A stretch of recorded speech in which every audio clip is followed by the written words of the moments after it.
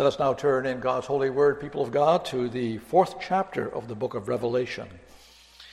We turn now to the last book of the Holy Scriptures, inspired by God to be part of the canon of Scripture, the book of Revelation, and reading the 4th chapter, which will also be the basis for our message this afternoon. The throne in heaven, it says, as a title in this particular Bible. It's the throne of God, of course, that will be talking about the heavenly throne and the vision that John received of that throne. So let's listen then to God's holy, inspired, inerrant word here in Revelation 4, as the Apostle John then writes, "After this I looked, and behold, a door standing open in heaven. And the first voice which I heard speaking to me like a trumpet said, 'Come up here, and I will show you what must take place after this.' And once I was in the Spirit, and behold, a throne stood in heaven, with one seated on the throne. And he who sat there had the appearance of jasper and carnelian. And around the throne was a rainbow that had the appearance of an emerald. Around the throne were 24 thrones, and seated on the thrones were 24 elders, clothed in white garments, with golden crowns on their heads. From the throne came flashes of lightning, and rumblings and peals of thunder. And before the throne were burning 7 torches of fire, which are the 7 spirits of God. And before the throne there was, as it were, a sea of glass, like crystal. And around the throne, on each side of the throne, are 4 living creatures, full of eyes, in front and behind. The first living creature like a lion, the second living creature like an ox, the third living creature with the face of a man, and the fourth living creature like an eagle in flight. And the 4 living creatures, each of them with 6 wings, are full of eyes all around and within, and day and night they never cease to say, 'Holy, holy, holy is the Lord God Almighty, who was and is to come.' And whenever the living creatures give glory and honor and thanks to him who is seated on the throne, who lives forever and ever, the 24 elders fall down before him who is seated on the throne and worship him who lives forever and ever. They cast their crowns before the throne, saying, 'Worthy are you, our Lord and God, to receive glory and honor and power, for you created all things, and by your will they existed and were created.'" Thus far the reading of God's holy word. May he bless it to our hearts and also our reflection upon the truth of this word as we think of this great vision that the Lord gave his servant John to see. And people of God, the vision that we're going to look at this afternoon is a vision of a throne. A throne unlike any other throne, and more glorious than any other throne, the throne of God. Now you all know, of course, what a throne is, though most of us may actually never have seen a throne literally, because thrones are typically occupied by earthly kings and queens, which of course we don't have in the United States. If you live in a nation which still has royal personages like the Netherlands or the Great Britain, the United Kingdom, or Denmark, those people may have seen a throne. Although I don't know how many of them, ordinary people, would have seen these thrones and a king or a queen sitting on one. On the other hand, you and I most likely have certainly seen pictures of thrones. For example, on our television, it wasn't very long ago, in the spring of this year, that one could watch the coronation of what is now King Charles III of the United Kingdom, following his mother who passed away, Queen Elizabeth II. And maybe if you did see some of that, it was televised, you would have seen him sitting on an earthly throne. Well, such earthly thrones can, of course, be magnificent objects. They usually are glamorous and ornate seats with gold rims, indicating the glory of the occupant. If you want to read about one of the most spectacular earthly thrones ever constructed, you should just read in the Bible, in the book of 1 Kings, in chapter 10, the throne of Solomon. King Solomon had a magnificent throne constructed for him and sat upon it. He was Israel's most glorious earthly ruler. Listen just a moment to verses 18 and 20 of 1 Kings 10. As it describes that throne, the king also made a great ivory throne, and overlaid it with the finest gold. The throne had 6 steps, and the throne had a round top, and on each side of the seat were armrests, and 2 lions standing beside the armrests, while 12 lions stood there, one on each end of the 6 steps. The like of it was never made in any kingdom. Yes, the throne of Solomon reflected the immense wealth, as well as the great power and the glory of this earthly king. But now again, I say, the throne scene before us this afternoon displays a throne that is unparalleled. Because what's described here in Revelation chapter 4 is a heavenly throne, occupied by a divine king. The chapter opens in the first verse with the Apostle John writing, "After this I looked, and behold, a door standing open in heaven. And the first voice which I heard speaking to me like a trumpet said, 'Come up here, and I will show you what must take place after this.'" This chapter is recording a new vision that the Apostle John received on the island of Patmos right after the first vision he had received and recorded in Revelation chapter 1. In that first vision that Christ gave to John, he saw Jesus Christ himself as the exalted Lord, walking among golden lampstands, representing 7 churches in Asia Minor. And during that vision, Christ told John that he had to write to each of those 7 churches specific letters that Christ wanted to address to them. That's in chapters 2 and 3. We often call these, you no doubt have heard messages on the 7 letters to the 7 churches of Revelation. But now in chapter 4, Christ presents to John another scene. Now he opens the doors of heaven to John. John again hears the voice of Christ, which he had already heard in his first vision, which sounded like a trumpet. But now that voice comes and tells him, "Come up right here to heaven, John. Come up here and I will show you what must take place after this." And he means that, of course, in terms of a vision. John was seeing this as a vision. God says to Christ, "Come up here, I'll show you what is going to take place after this." Because from this point on in the book of Revelation, Christ is going to reveal to John what is going to happen in the future. In chapters 2 and 3, Christ had spoken about the present condition of the churches that he was writing to, what they should do in serving their Lord. But now in chapter 4, Christ is preparing his churches for what is going to happen in the times that lie ahead until his return from heaven. That's what the rest of Revelation is really all about. But before showing John what is going to happen in the days and years to come, in the ages ahead, before he does this, he wants John to see who is on the throne. He wants him to see the throne of God, who is the sovereign, who will fulfill all of these events that will be described in the chapters to follow.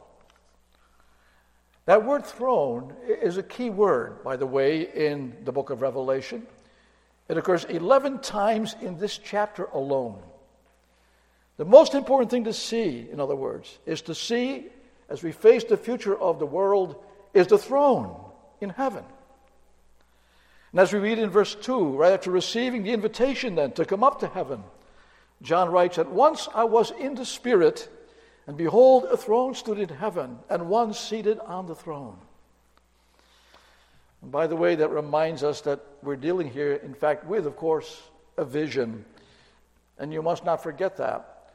What John sees as he is, as it were, in the Spirit, as the Holy Spirit is filling him, is not in every respect exactly the way things are in heaven.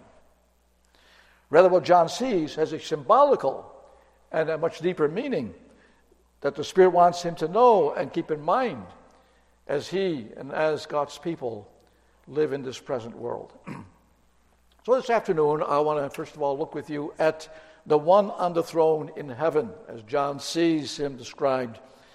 Then we'll look at the ones who are surrounding the throne. And thirdly, let's here then also consider the response of those around the throne to him who is on the throne. Well, first of all, who is on the throne that John sees in heaven? Well, indeed, he is a very glorious figure. Let's note immediately that this vision makes clear throughout that this person on the throne is the triune God himself. The last verse of chapter 4 records the praise of those around the throne to him who is on the throne. And they address him as, "Worthy are you, our Lord and our God." Speaking of the triune God here. And the Bible, in both the Old and New Testaments, speaks of God repeatedly as being the one who is on the throne of heaven. Psalm 103 verse 19 says, "The Lord has established his throne in the heavens, and his kingdom rules over all." In Isaiah 66 verse 1 we read, "Thus says the Lord, heaven is my throne, and the earth is my footstool." And so in this vision, John then sees God sitting on his heavenly throne. And it's a throne in heaven, the place where God dwells, where he lives, where he rules over the universe. Of course, God is also omnipresent. He's not only in heaven, he's also present on this earth, which he created. But it is from heaven, as it were, that God then directs sovereignly all events that happen on the earth and in the entire cosmos. And this God who is on the throne is the most glorious God indeed. John sees him as such when he writes in verse 3, "And he who sat there had the appearance of jasper and carnelian, and around the throne was a rainbow that had the appearance of an emerald." I'm not a person who knows a lot of anything really about jewelry and gems. In fact, all that I know is something that I hear people tell me or that I may have read here or there. And the particular jewels that are mentioned here are also mentioned in Revelation 21 as jewels or gems decorating the walls and the foundations of the holy city, the New Jerusalem. Now, jasper is mentioned here, and that's a gem that is translucent and lets brilliant light shine through it. Revelation 21 verse 11 says that the holy city shone with the glory of God, and the radiance was like a most rare jewel, like jasper, clear as crystal. God himself, you see, is light, says Scripture. He's full of light. And in him there is no darkness at all. And so we see his glory, as it were, represented here by the gem that is a jasper. And the carnelian, it's also called in some translations, the sardius, is I understand it's a deep red-colored gem.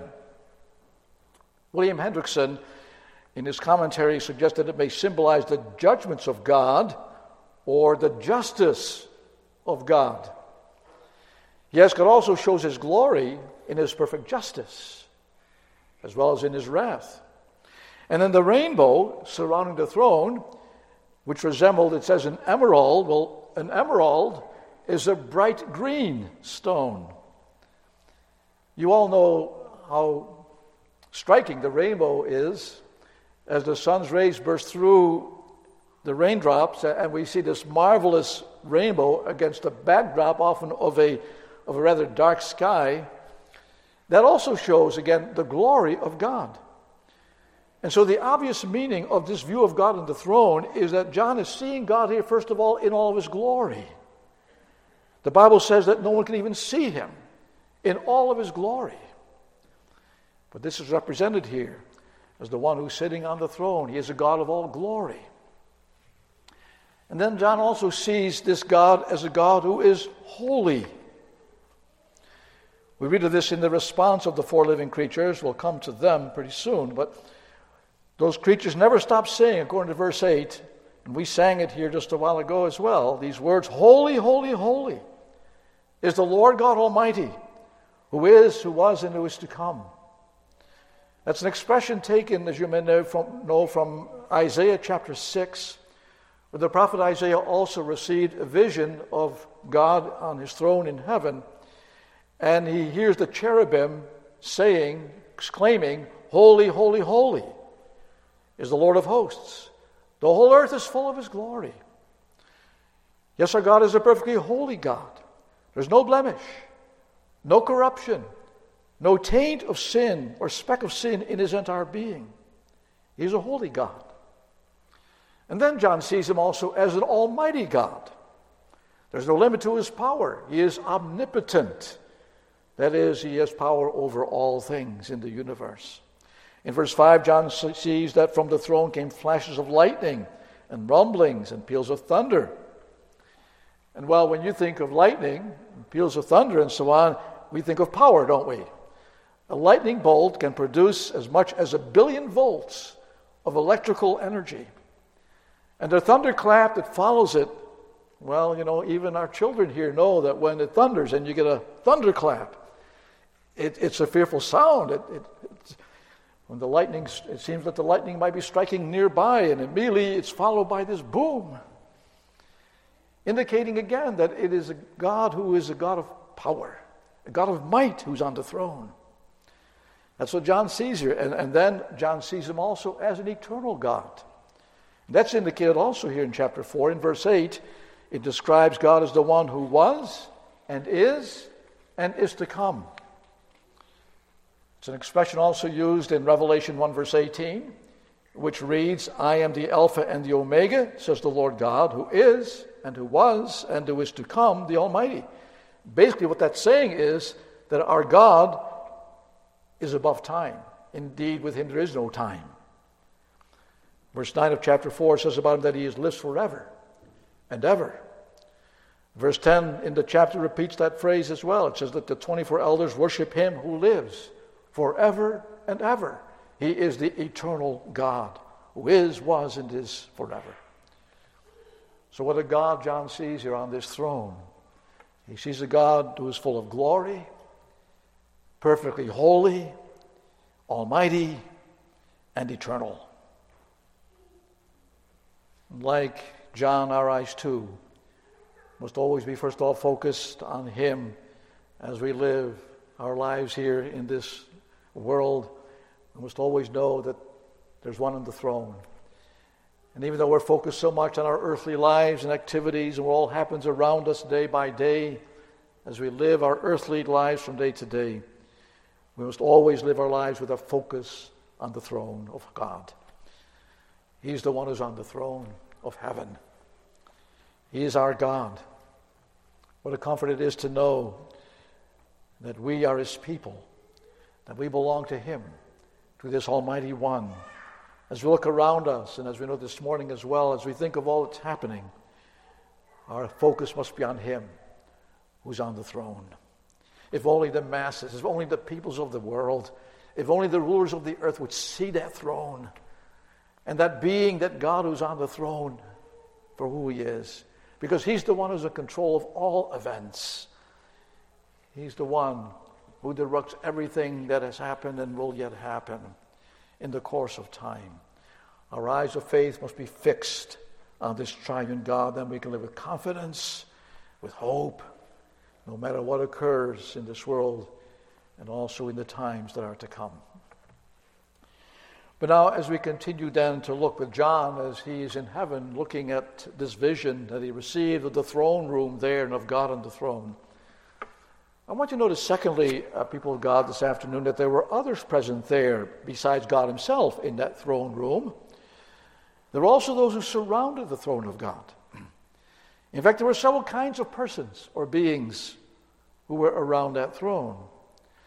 And the first group that we hear about, that's mentioned in verse 4, we read there, around the throne were 24 thrones, and seated on the thrones were 24 elders sitting, clothed in white garments with golden crowns on their heads. Now, who is that referring to? Who were those 24 elders? The number 24 is obviously 2 times 12. That's simple math. But it's significant. It's significant because 12 is the number in the book of Revelation that has special significance and symbolism. It's the number representing the people of God. We can say the number 12 represents the church of God. More exactly, it represents the true church of Christ. Those redeemed by God, those who are his servants. You all know that there were 12 tribes in the Old Testament nation of Israel, descended from the 12 sons of Jacob. Those are the Old Testament people of God. We could say they were the Old Testament church. To be sure, not all the people of Israel were true believers by any means. Many fell away from God during the course of time, and they were not at all saved. But it was from those 12 tribes of Israel, by and large, along with some others, that God chose and redeemed people to be in His covenant of grace. Each of those tribes was ruled over by persons who were known as the elders of Israel. And then, in the New Testament age, Christ established the new Israel as His covenant people, the church of the New Testament. And on whom did Christ build that church?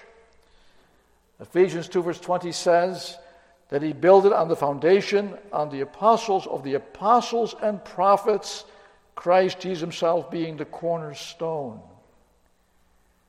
And how many apostles were there?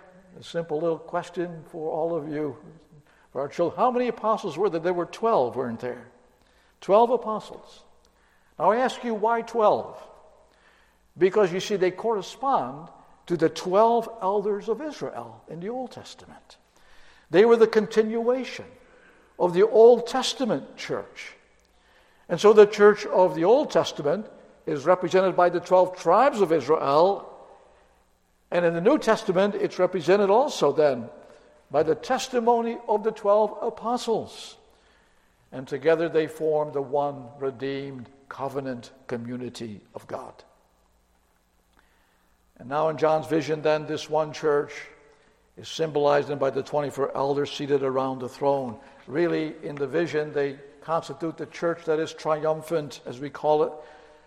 The church is also the church militant. You and I are still on earth. We still must fight the battle against sin and Satan. But those who go to heaven belong to the church triumphant. They have conquered in the fight. They're victorious. And they then are, as it were, sitting on their thrones surrounding the throne of God. Revelation 21, which gives the vision of the new heaven and earth, also refers to that triumphant church, calling it the holy city, the New Jerusalem, whose gates had on them the names of the 12 tribes of Israel, and whose foundation stones had on them the names of the 12 apostles of Christ. So the 24 elders then in this vision here in chapter 4 clearly represent the redeemed church of all the ages. They're going to reign with Christ forever, to the praise of the triune God who is sitting on the throne. And notice that they were dressed in white garments. White, of course, symbolizing purity and holiness, because through the blood of Christ they were saved from sin and made a perfectly holy people, clothed in the righteousness of our Lord Jesus Christ. In addition, John sees that they were wearing golden thrones on their heads. You know, the word thrones here, used the English word thrones, does not refer here to the thrones that kings and queens wear. There's another word in the Greek language for that kind of a throne worn by royalty. But the word behind thrones in this particular case refers more to laurel wreaths, thrones or crowns, as it were, that were given to those who had obtained a victory. Those who had won, for example, an athletic contest, as they do, for example, in the Olympic Games. Then they receive a medallion, but they also receive a wreath around their necks, indicating victory. That's what the word means here. Those who have received a crown of victory because they have remained true to their Lord. They belong to Him, they are His servants, and now they are reigning with Him. That's why they were privileged to sit here around the throne of God. And then who else was around that throne? Well, we'll read at the end of verse 5, before the throne were burning 7 torches, which are the 7 spirits of God. And here the 7 spirits of God, people of God, is not a reference to angels who are spirits, but actually this is a reference here to the Holy Spirit in the book of Revelation. It's also used in chapter 1, verse 4, and you hear it every Sunday if indeed you hear the salutation. I usually use it in the afternoon services, which is taken from Revelation 1, verse 4, as we greet God's people by saying, "Grace to you and peace from him who is, and who was, and who is to come, that's the God the Father, and from the 7 spirits who are before his throne. That's the Holy Spirit. And from Jesus Christ, the faithful witness, the firstborn from the dead and the ruler of the kings of the earth. The 7 spirits before God's throne refers really to the Holy Spirit in all of his perfection, because the word number 7 indicates perfection. He's the one who illuminates the presence of God. That's why he's pictured here as being 7 torches of fire as they were burning there before God's throne. And then John sees in his vision still another group that surrounds God's throne. And they are even closer to that throne than the 24 elders were. Listen to verse 6, the last part. And around the throne, on each side of the throne, are 4 living creatures, full of eyes in front and behind. And then John describes those creatures as he saw them. The first one looked like a lion, the second like an ox, the third one had the face of a man, and the fourth looked like a flying eagle. And each of them had 6 wings and were full of eyes. And now you might be asking in your own mind, who are those strange-looking creatures, those living creatures? What do they represent? Why are they near to God's throne? Well, there was an Old Testament prophet by the name of Ezekiel with quite a similar vision that God gave to him, a vision of him in heaven. And you can read that vision that God gave to Ezekiel in chapter 1 of his prophecy. There too, Ezekiel saw 4 living creatures with wings and eyes that could see all around. They also had faces resembling a lion and an ox and a man and an eagle. And now in Ezekiel's vision, those 4 living creatures are said to be cherubim.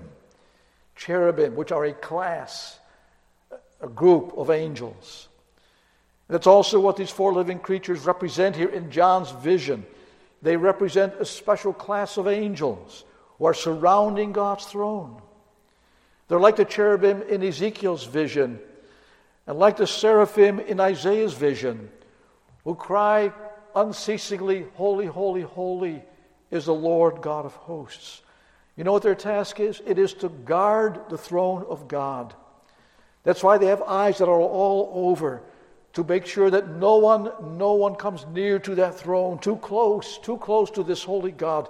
Nothing certainly sinful, nothing impure can come near to God. And these living creatures, one has the strength of a lion, and they serve God with diligence like an ox. They have the swiftness of an eagle as they carry out his will, and they have the intelligence of a man. They represent the angels of God who always serve him and worship him. But notice, those living creatures are not on thrones, like the 24 elders were on thrones. The angels, let's always keep in mind, are perfect and powerful beings, created by God to be his servants.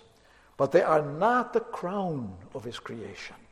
As man was made to be the crown, the image bearer of God, the angels are forever God's servants who do his bidding night and day, and in fact, they are to be our servants as God's people according to God's decree. We read in Hebrews 1 verse 14, "Are they," meaning the angels, "not all ministering spirits sent out to serve for the sake of those who are to inherit salvation?" You know what a ministry, what a blessing it is to have the ministry of God's holy angels, because they are there always as God's servants to guard us, to watch over us, physically, yes, spiritually, indeed. They are God's heavenly hosts. We're always fighting against the evil powers, the devil and his demons, says the Bible. And, it may sound surreal to you, but even though we can't see the angels, they're always working there behind the scenes. They're always serving God, and they're always protecting and serving God's people. And so you and I should remember to thank God for the angels. But here in his vision in Revelation 4, John sees that their role specifically also is to glorify God, to surround his throne and guard his holiness and worship him. And that brings me then thirdly and lastly this afternoon to the response given to the one who sits on the throne by all of these creatures that surround him. And certainly it's a fitting way to end our look at this grand vision. It's one thing to see who is on the throne of heaven. It's another thing to know how those surrounding him should respond to him, and how you and I too must respond to him. That's the whole point of this vision. That's why Christ gave this vision to John to see and recorded here for us in the Word of God. What's really the point? What's the point of this vision? Well, I noted earlier that Christ was going to show John from now on what was going to happen hereafter, in the future of the world. What would happen in the universe, what God had planned in these last days. But first, he says, John, you have to look. You have to remember who is on the throne of that universe. And why is that? Well, so that John might know and we might know and be assured that it is our triune God will always be in charge of everything that takes place. It's God who will direct all that happens on the earth and will still happen. He is our sovereign and almighty King. And how must we respond to that King on the throne? Well, one way indicated here in our chapter is worship. Worship.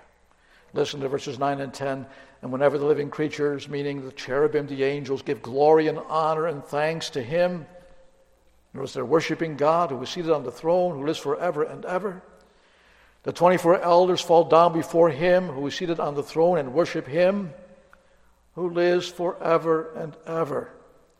Worship is always the first and primary response that God's people owe to him. It's the response of the angels of God in heaven. They worship him without end, day in, day out, forever. They give all glory and honor to him.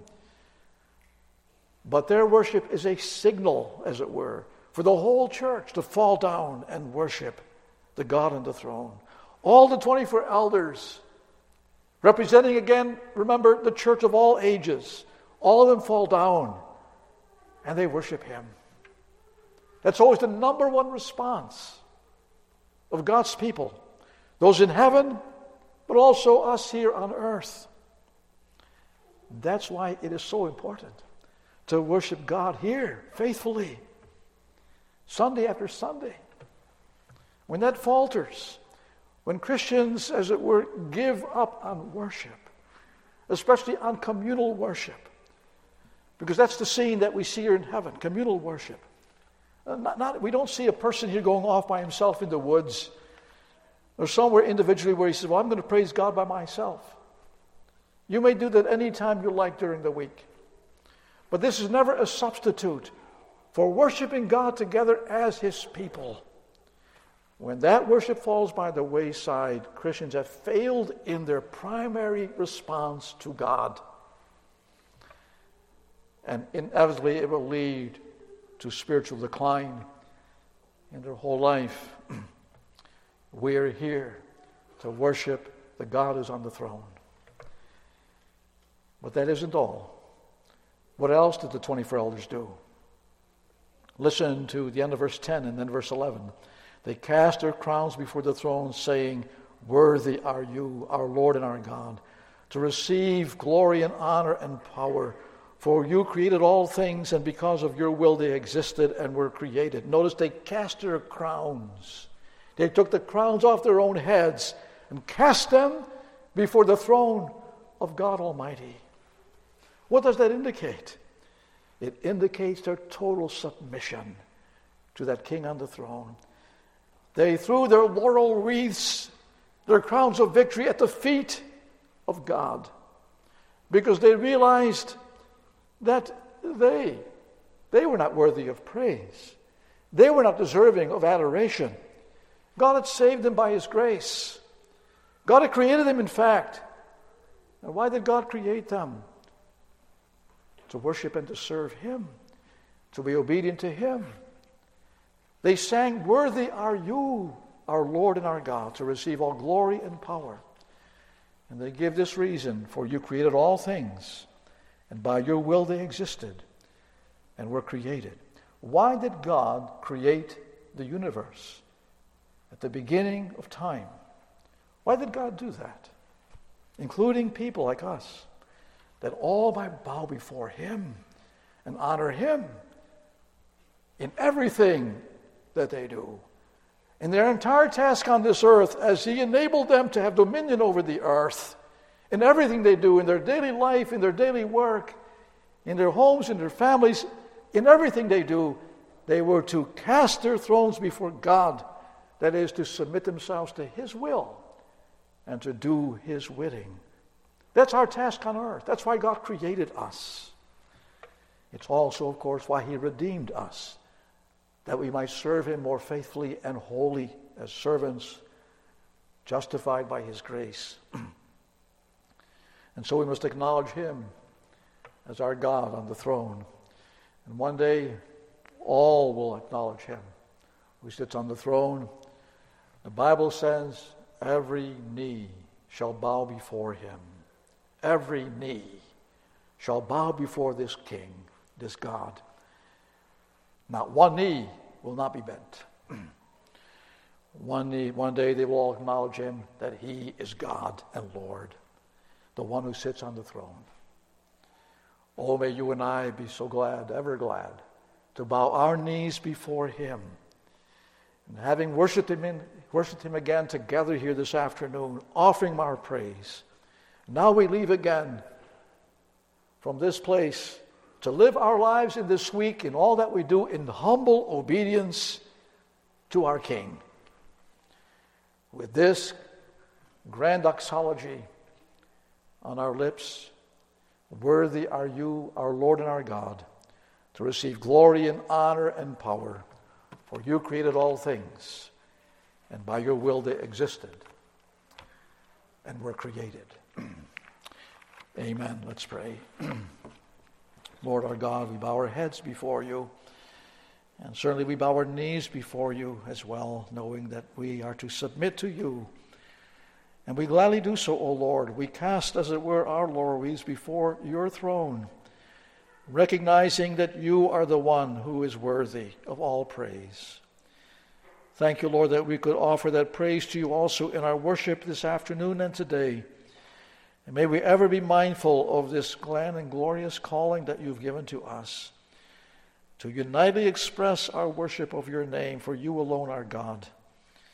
And you're our God who has created us for that purpose, that we might ever praise you and serve you. And strengthen us again, then we ask, Lord, for all of our callings, all of our duties in this new week, as we go forth from here. May we then also be ready at all times to submit ourselves to doing your will in our lives, personally, in our homes, in our work each day, in all our other activities. May your name be praised.